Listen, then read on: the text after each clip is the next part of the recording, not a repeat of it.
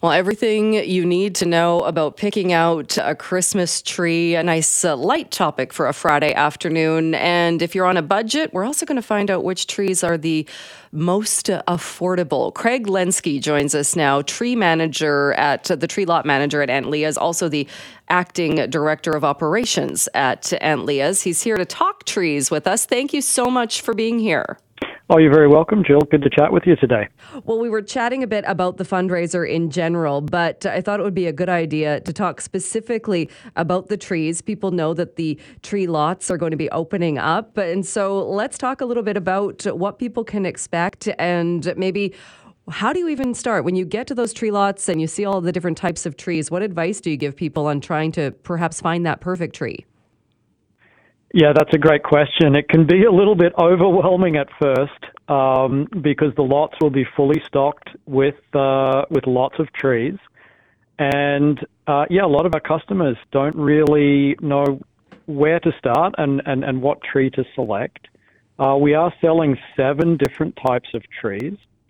But we tend to advise our folks to think about 4 things when selecting a Christmas tree. First thing is the size. We'll have trees that range in size from 1 foot tall to 10 feet tall. And so just taking into consideration the size of your home or the living space that you're going to place the tree will determine, the height that you want to buy. They're all slightly different shapes as well. Some of our trees have that classic triangular kind of conical Christmas tree shape. But others, like an interior Douglas, for example, have more of a natural look. So their branches are kind of more layered, a little more separated. And then the next factor, I think, is color, which may seem a little silly because all trees are green, but each tree has a different shade of green. The needles are all slightly different and nuanced. And then the last thing that I think about is the scent and the fragrance. Some trees have no or very little fragrance, while others, like a Fraser fir, for example, has a very woodsy kind of scent to it, or a grand fir has a fabulous citrus-like scent. And so, as our customers come into the lot, we have a little demonstration forest set up. All of our trees are there. Customers can get up close and personal, look at them, feel the needles, smell the needles, ask our staff and volunteers questions, and they'll be well on their way to selecting a tree.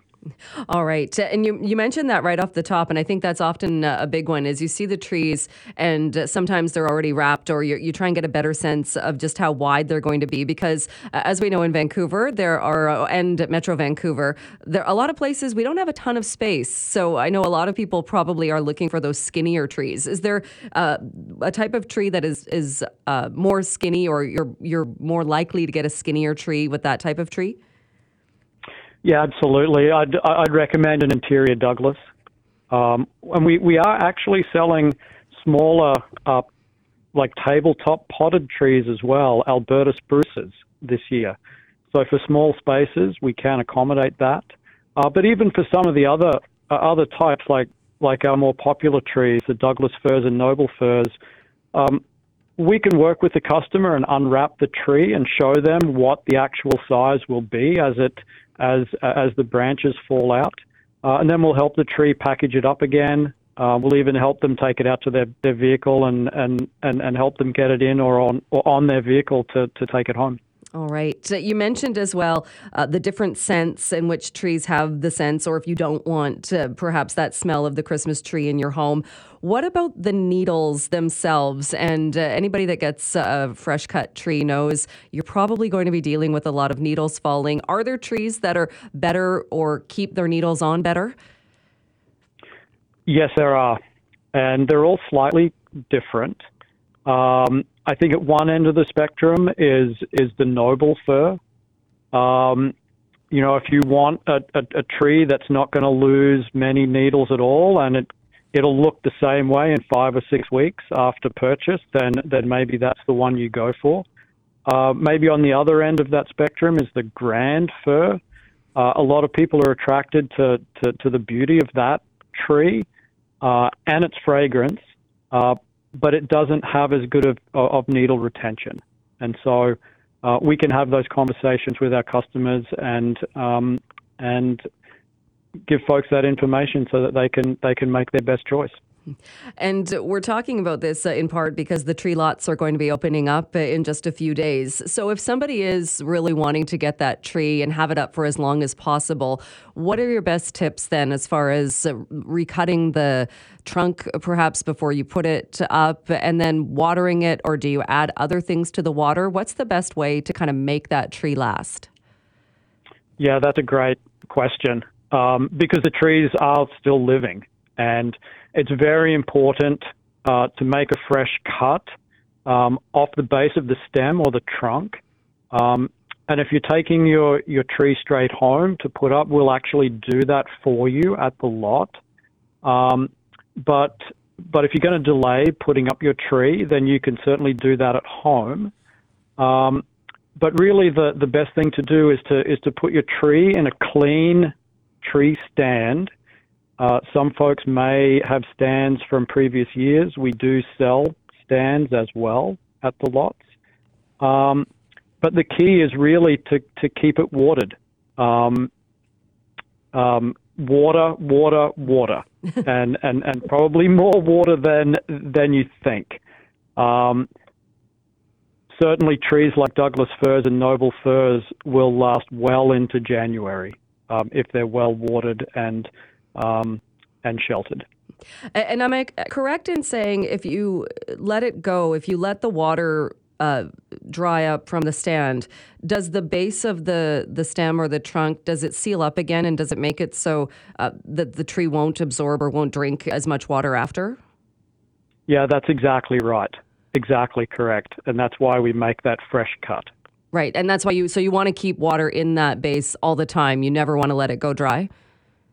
Correct. And the tree stand is designed for that. Like the stand will hold about 1 liter of water. All right. Craig, we're hearing as well about potential shortages of Christmas trees and prices going up. But how concerned, or are you concerned about that? That's a great question. We're not concerned about shortages. We've ordered our trees. We aim to sell about 7,000 trees this season. We have long-term relationships with BC and Pacific Northwest tree suppliers, and we source our trees from the Kootenays, but also from Washington State and Oregon. We had no issues last year with the flooding, and I think that was due in part because of the strong relationships we have with our suppliers. We managed to get all of our inventory. I am a little concerned this year with the current inflationary environment we're living in. I think everybody knows that prices have gone up. Our costs have gone up. Our wholesale prices have gone up.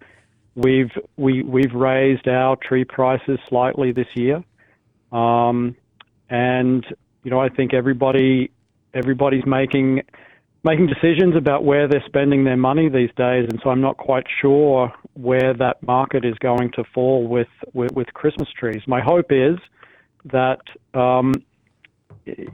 Christmas is such a tradition that having a tree and lighting it up and bringing that festive spirit into a home will endure and bring a little bit of joy and happiness to families this year. Oh, for sure. Which trees then would you say, if somebody is coming and on a specific budget for trees, which trees would you say are the most affordable?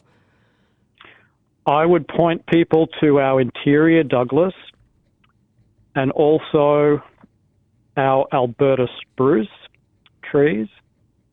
And if folks are really on a budget, we also have a good selection of Christmas wreaths.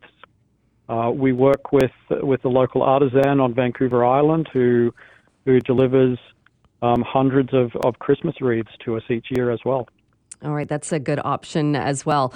Just before I let you go, I understand also Aunt Leah's is still looking for volunteers if people want to get involved. And is that the case if there are people that maybe want to come out and help out? Yeah, absolutely. Really the success of the tree lot is all due to our volunteers. Last year, we had about 300 volunteers come out and help us sell our trees.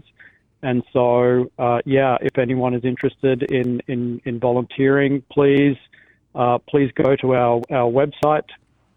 We have all the details there.